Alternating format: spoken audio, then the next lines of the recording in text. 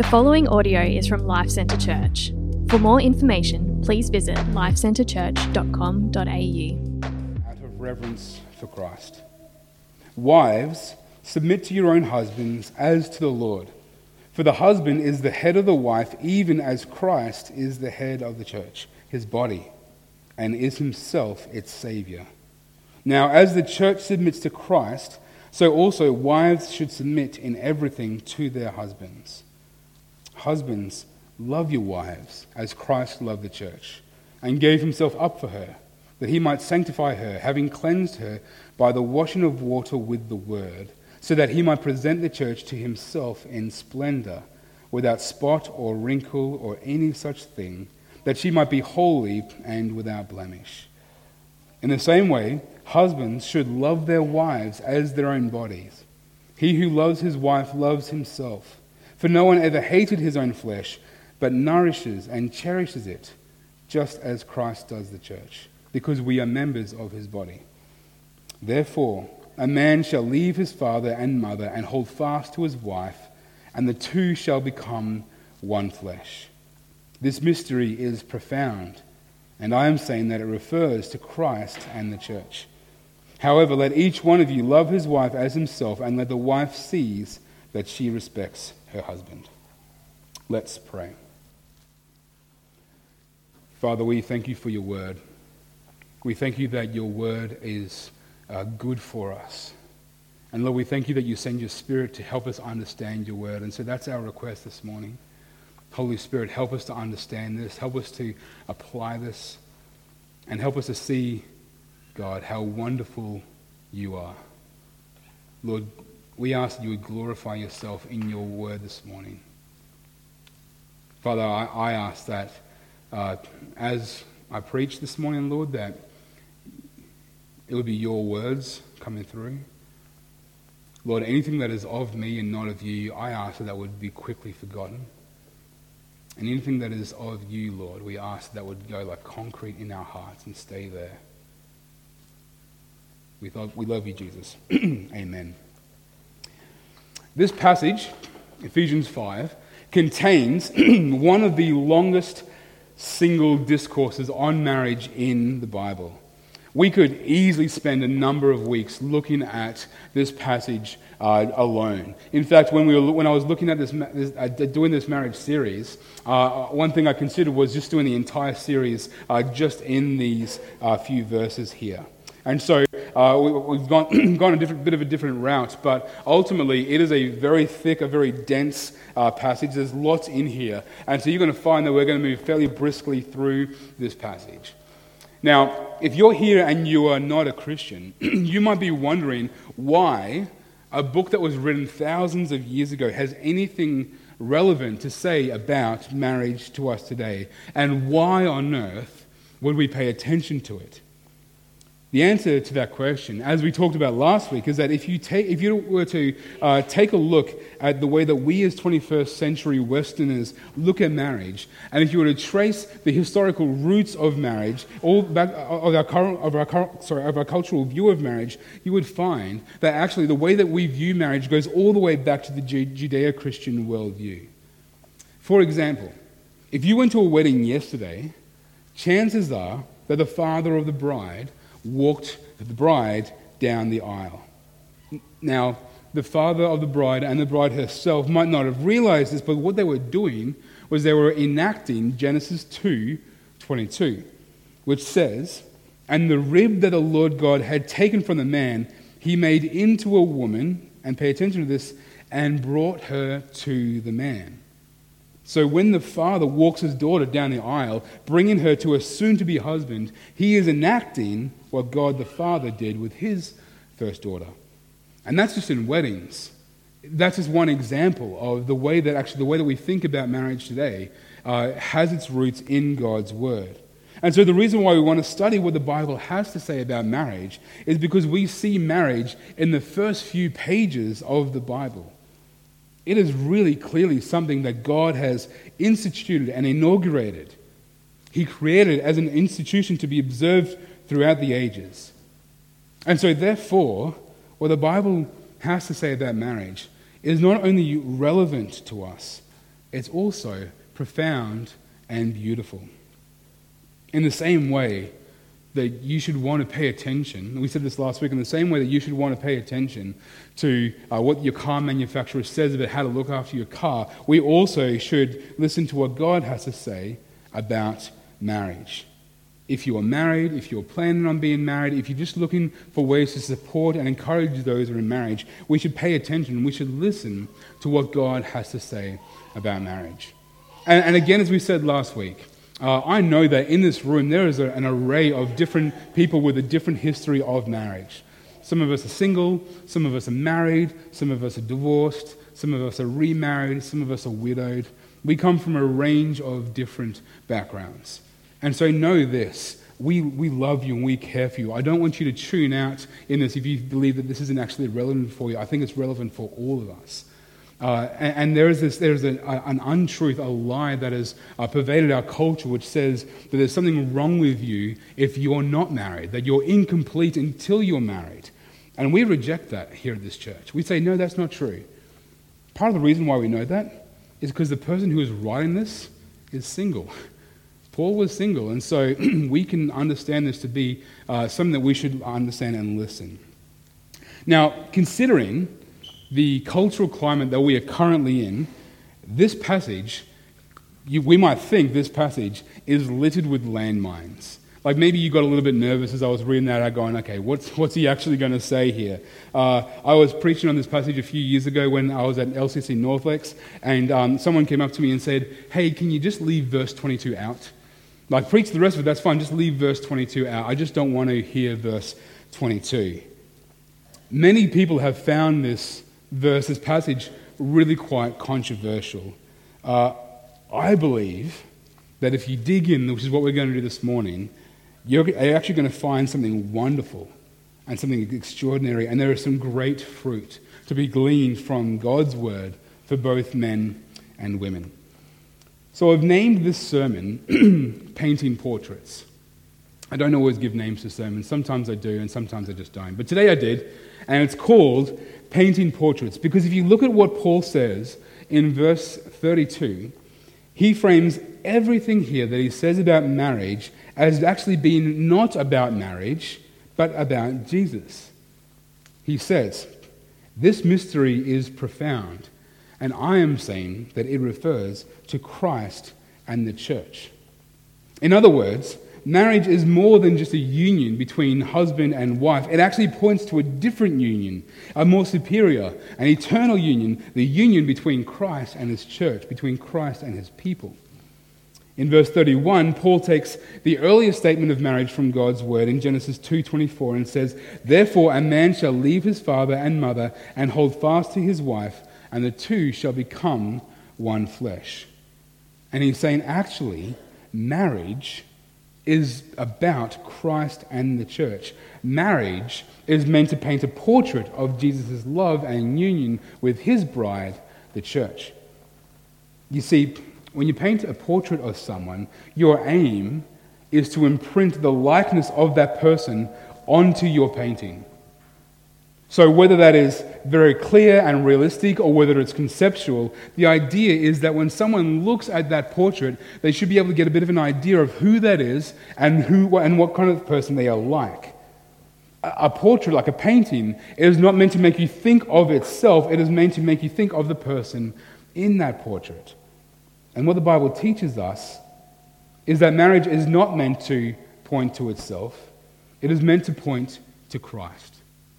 To have and to build a biblical marriage is the activity of painting a portrait of Jesus Christ, particularly emphasizing his love for the church and his union with her.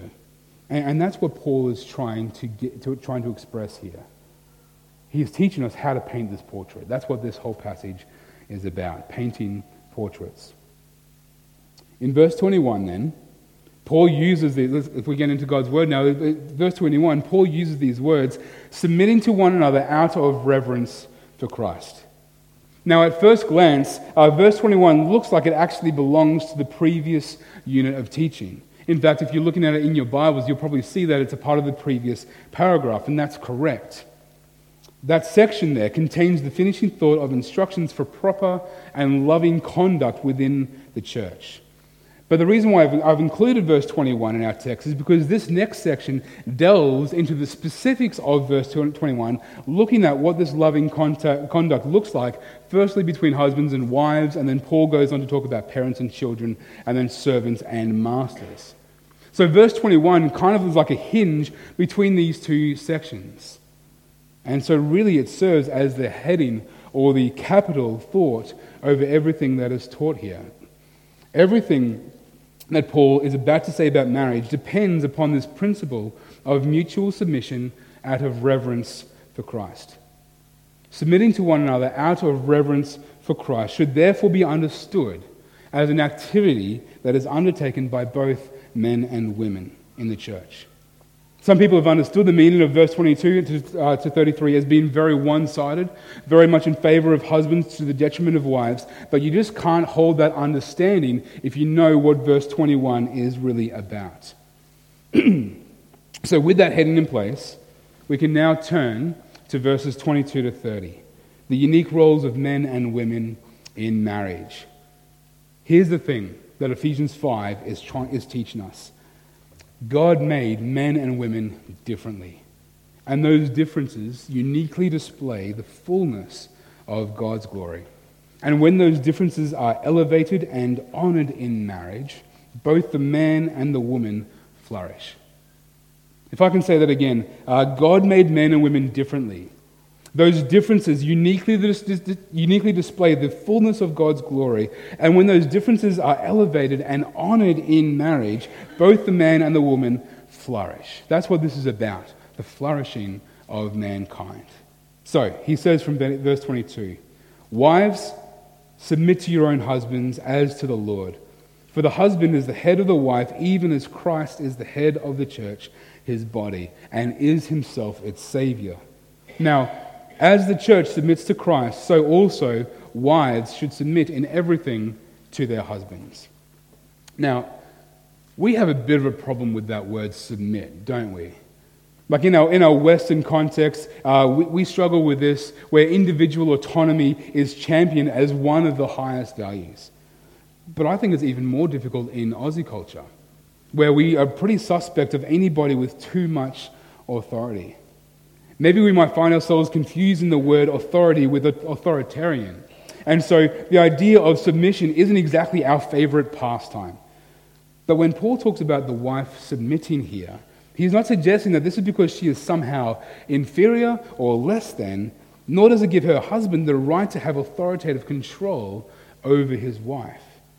In fact, Jesus Christ himself is the most wonderful example of submission. He submitted to God the Father in the Garden of Gethsemane. He said twice in Matthew 26, "If it is possible, let this cup pass from me." And then twice again said, "Yet not as I will, but as you will, your will be done."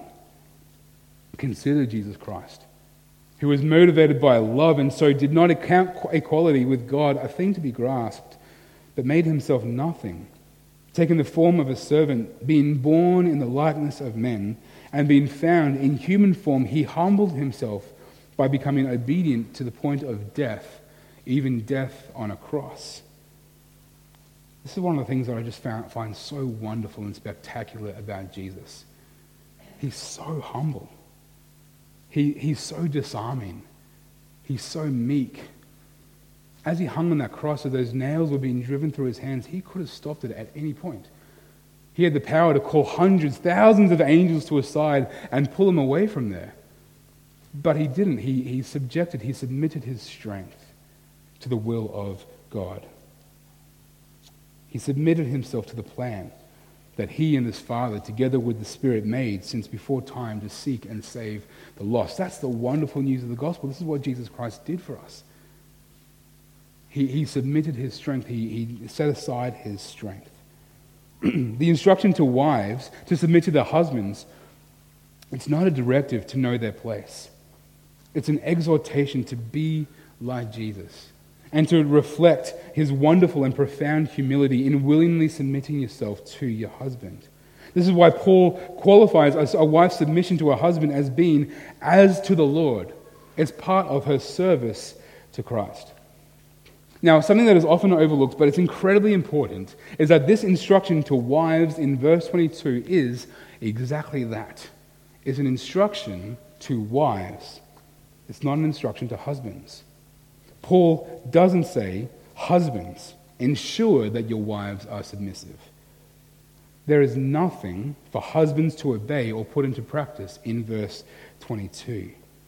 I say this because of how often this verse becomes abused, and men who don't do the hard words of exegesis take it upon themselves to ensure that their wives are obeying. Wives, 22 is for you. Verse 22 is for you. Husbands, verse 22 is not. It's for your wife. Part of the reason why Ephesians 5 has these landmines is because there have been many people who've used it to commit atrocious acts in the name of obeying Scripture.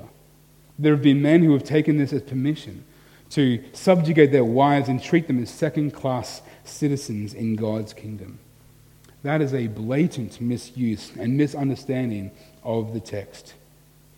If that's your application of the text, then you're either purposely using the text for your own gain or you're being sloppy with your exegesis. Men and women are unequivocally equal in dignity, in value and worth.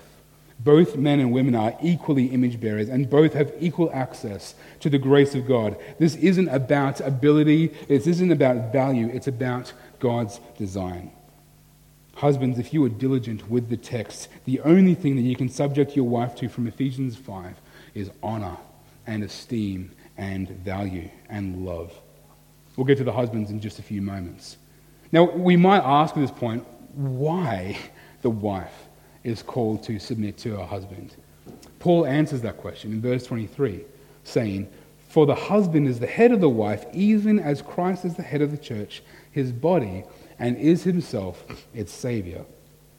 So the way that God has designed marriage is for the husband to take the role of headship in the home. He is the one who is called to lead in the marriage, and wives are called to accept their husband's fulfillment of that role. What does it mean, though? What kind of head is he meant to be? What kind of leader is the husband? Well, Paul qualifies that by talking about what headship means. In the same way that Christ is the head of the church and is the Savior of the church, how is Christ the church's Savior? He saved the church by dying for the church. That's how Christ saved his people. He took their place on the cross. Therefore, male leadership in marriage is first and foremost necessitates servant leadership. We might think it's politically incorrect to talk about marriage this way, but so far what Paul is saying is that wives ought to be like Christ in showing submission to their husbands who, like Christ, are called to lead their wives by laying down their lives for them in servant leadership. God made men and women differently. Those differences uniquely display the fullness of God's glory. And when those differences are elevated and honored in marriage, both the man and the woman flourish. Turning now to husbands, in verse 25, Paul says, "Husbands, love your wives as Christ loved the church and gave himself up for her." Now, when we compare the command for wives with the command for husbands, it sounds like a bit of a cop-out, right? Like, wives, submit to your husbands. Husbands, all you got to do is love your wives. That's fine. That's pretty easy. It's pretty low ball for the guys. If you keep reading, though, you will see that this actually isn't the case. In the same way that male leadership in verse 23 is immediately qualified as being servant leadership, so too this love is immediately characterized by Christ's love for the church in giving himself up for her. This means to love like Christ means to die. Jesus talks about this himself in John 15:13. He said, "Greater love has no one than this, that someone laid down his life for his friends." And then, the very next day, Jesus laid down his life for his friends. He died. If husbands are called to love their wives like Christ loved the church, this is what it entails. Now, the way we should understand this verse in John is that the husband's role is more complex than just being willing to die. We've spoken about this before, but the language that Jesus uses here indicates not just a willingness to die, but a willingness to live, a willingness to lay down who you are, your personhood. This is the kind of love that husbands are meant to emulate. To give up yourself means to give up your personhood, to set aside your own life, your dreams, your agenda, who you really are for her sake. Here's the thing, if you can say, I'm willing to die for you, but if you're not willing to live for your wife, then that's actually doesn't mean that much. Like, honey, I would take a bullet for you, but I'm sleeping in this morning. Honey, I would drink poison for you, but Saturdays are for the boys. Sweetie, I would jump in front of a bus for you, but I'm not spending time with my in-laws. That's not love. The way that Jesus calls us to love one another is to lay down who we are. This is how God has called men to paint the portrait. Wives are called to paint the portrait by submitting to their husband's servant leadership. This portrays Christ as the one who died for the salvation of sinners. Husbands are called to paint the portrait by laying down their lives for their wives, and this portrays Christ, the servant who sanctifies the church. This is what husbands are called to do. It's all about sanctification here. Before it was about salvation with the wives, now it's about sanctification. This is what verses 27 to 28 means. Paul says that Christ gave himself for the church for a threefold purpose. One, that he might sanctify her, having cleansed her by the washing of water with the word. 2, that he might present the church to himself in splendor. And 3, that she might be holy and without blemish. This is all about sanctification. Now, if you don't know much about sanctification, sanctification is that when we put our faith in Christ, we begin the lifelong journey of becoming more and more like Jesus Christ. That's what sanctification is. It's done by his gospel. We've got to remember the gospel and preach the gospel to ourselves for that to happen. There will come a time, however, when that sanctification will be complete. And we're going to step into the new heavens and the new earth. And we're going to have new bodies. And those bodies are going to be perfect and wonderful and renewed and fresh and new. And they're going to be they're going to be like us. It's going to be us, but a better version of ourselves. Like, you'll see me in heaven, you'll be like, I'm pretty sure that's Jimmy, but that guy's got a full head of hair. Pretty sure that's Jimmy, but he's looking pretty buff now. Like, has it been, oh, that is Jimmy. And that's how it's going to be. Like, that's what the new heaven, that's what the new bodies are. We're going to, new teeth. Like, I say this often, and some people are like, wow, praise the Lord, amen, yeah, new teeth. Others of you are like, I got perfect teeth. I don't know what that means. We get new bodies. It's wonderful. No more pain, no more arthritis, no more groaning as we bend down to pick up our shoes off the floor. That's what the new heavens and new earth are going to be like. We're going to be given these new bodies, dazzling, perfect, wonderful. That's the trajectory of our sanctification. Thinking and meditating on the new heavens and the new earth is just one of the healthier things that a healthy Christian should be doing. Because we look forward to the day that we'll be with Christ and we'll be made perfect in every way. We spend so much time and money trying to make our bodies perfect, right? Going to the gym, buying clothes that'll hide that particular blemish, spending money on makeup just to hide those things, trying to present to ourselves to the rest of the world as dazzling and beautiful creatures. That's because we have this longing for the new heavens and the new earth. That's exactly what's going to happen on the new heavens and the new earth. And guess what, ladies? Paul is saying that the role of the husband is to help his wife get ready for that. Now, I'm tempted to go into some pretty terrible stereotypes with men and women, but I'm not going to do that. So I'm just letting you know that I took that out of my sermon. But it means that husbands, we get to play a part in our wives' sanctification. The late Professor James Boyce reflects on this, and he says, I suggest that any husband would be a better husband if he could see his wife as on the way to becoming that dazzling creature, which she will surely be in heaven in her resurrected body. And if he could realize that under God, he has a responsible part in her transformation. Isn't that fantastic? Isn't that absolutely wonderful? When we as husbands are called to give ourselves up for our wives, it's not just because that's the nice and the sweet thing to do. The goal here is her sanctification. Husbands, we have a role to play, a part to play in our wives' sanctification. That is a wonderful privilege. If we're married, we should want our wives to be more and more like Jesus, because that's exactly what Jesus wants for her too. And that's exactly what he's doing in her. We should want her to grow in her faith and mature in her faith. You see, some Christians think that Ephesians 5 is a bit of a blight on the reputation of Christianity, and it should be camouflaged and covered up. What a crock. This is fantastic. This is wonderful. Headship doesn't mean that the husband is the boss and she's his secretary. Headship means that he is leading her together in their sanctification. That's what this is about.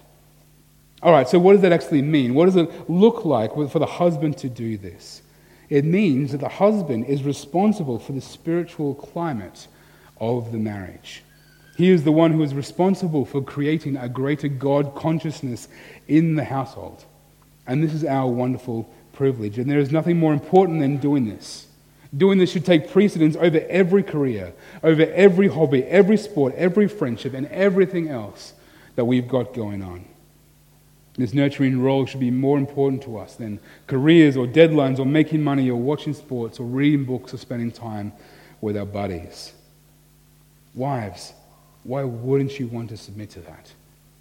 Can you see that the way that God wants each of us to paint this portrait of marriage is just simply so much better than anything else the world could ever plan or achieve?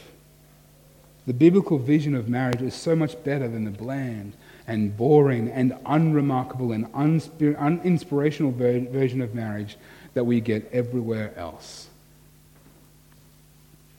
Now we might ask at this stage, okay, well we've heard that the husband's role is, the husband is responsible for the sanctification. He's playing a part in that.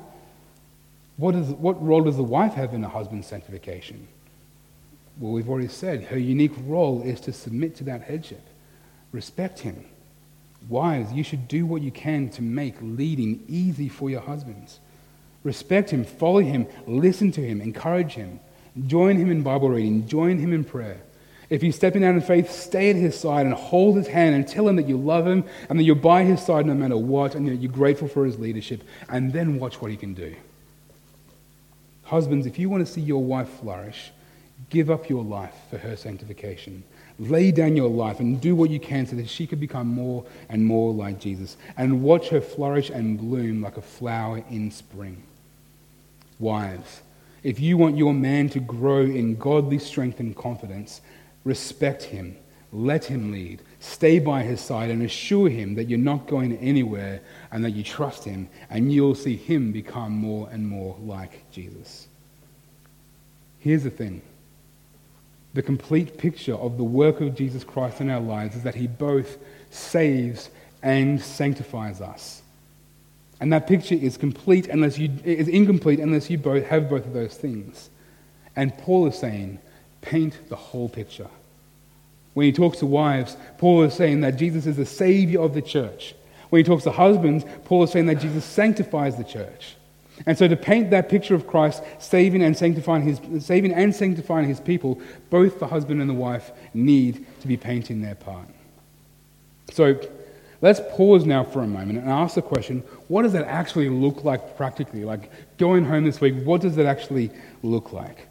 Well, these are some big general principles, and the closer that you get to each marriage relationship, you're going to find it's going to be different from marriage to marriage, partly because of the personalities and the lifestyles of each person. But just to help you see some big categories, this is potentially 3 ways it could play out. Well, these are 3 categories it should play out. Firstly, first category, contrary to what some people might believe, it doesn't mean that the husband is the one who makes all of the decisions about everything. Sometimes people do flatten this out and assume that it basically means that the husband makes all the decisions and the wife just goes along with that.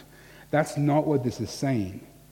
It does, however, mean that the husband is answerable for the decisions that are made. Now, you might ask, okay, where from the text are we getting this idea that the husband is answerable and responsible before God for this spiritual climate, for actually making these decisions? Well, just in a few moments, Paul is going to quote Genesis 2:24, saying, "Therefore a man shall leave his father and mother and hold fast to his wife, and the two shall become flesh." One flesh. Now we're going to get into the content of that in just a few moments. But if you go back to Genesis and look at what happened with that first marriage, we know that the serpent comes along and tempts Eve to eat the fruit, and she gave some to Adam, her husband. Eve definitely was the first person to take that fruit and eat it. But when God comes to find them, God doesn't go to Eve for an explanation. He goes to Adam. And he doesn't go to Adam for an explanation of what Eve has done. He goes to Adam for an explanation of what Adam has done. So if you read that section, you'll see that God actually asks them 4 questions. The first 3 are pointed questions directed straight towards Adam. The 4th one is towards Eve. So that's the first category. That's where we have a responsibility for that. Secondly, male headship also means that the husband is ensuring that he and his wife are both growing in their faith through God's word and prayer. This doesn't mean that the wife can't grow without the husband there by her side the entire time. It just means that he is responsible for making that happen and initiating that. It means that when it comes to being in God's word devotionally and coming to God in prayer, if it's not happening, guys, we're the ones who lead our wives that way. And that's going to mean sacrifice. It means the sacrifice of time. We need to set aside time in our lives to make this happen, which means that you might have to give up something that you love doing. It's going to mean sacrificing money, setting aside some money for this, like going and buying a couple's devotional, going to Koorong and going, okay, what resources can I use to help us grow in this? And buy a good devotional. And just to give you a hint, if you're looking at in Koorong and you're looking for a devotional and the picture of the author is on the front cover, don't buy that devotional, because for that author, they're more important than the content of that book. You have to set aside some pride. If you aren't doing this, then it could be really awkward to start doing this, especially after a number of years of marriage. If I can be really honest, this is me. For the first maybe 9 years of our marriage, I did not lead Kirsty in this. I didn't take responsibility for this. And the longer it got, the harder it was to actually broach that subject with her, and it actually got to the point where I had to set aside pride and say to Kirsty, hey babe, I'm sorry for not leading us in the way that I should have been doing it. I repent of that. And I want things to change. I don't want us to continue going on without me helping us open our Bibles together in the mornings and praying together. So would you join me tomorrow in reading our Bibles together? The third category, and let me just say this about that. I was on a men's camp this past few days talking about men's stuff, and issued this challenge for those guys. And yesterday afternoon we stood around the bonfire talking about, okay, what are we going to take home? And someone asked, hey, who else is going to go home and have this conversation with their wife? And like 5 or 6 hands went up, and I was so encouraged that there are husbands who are going home to wives to actually take the lead on that. This also means that the husband, I believe, has a headship card that he can play wherever there is a disagreement, and the wife needs to listen to her husband and submit to that, and he should give himself up for her. This means that whatever the decision is, the person who should benefit the most from that decision should be your wife.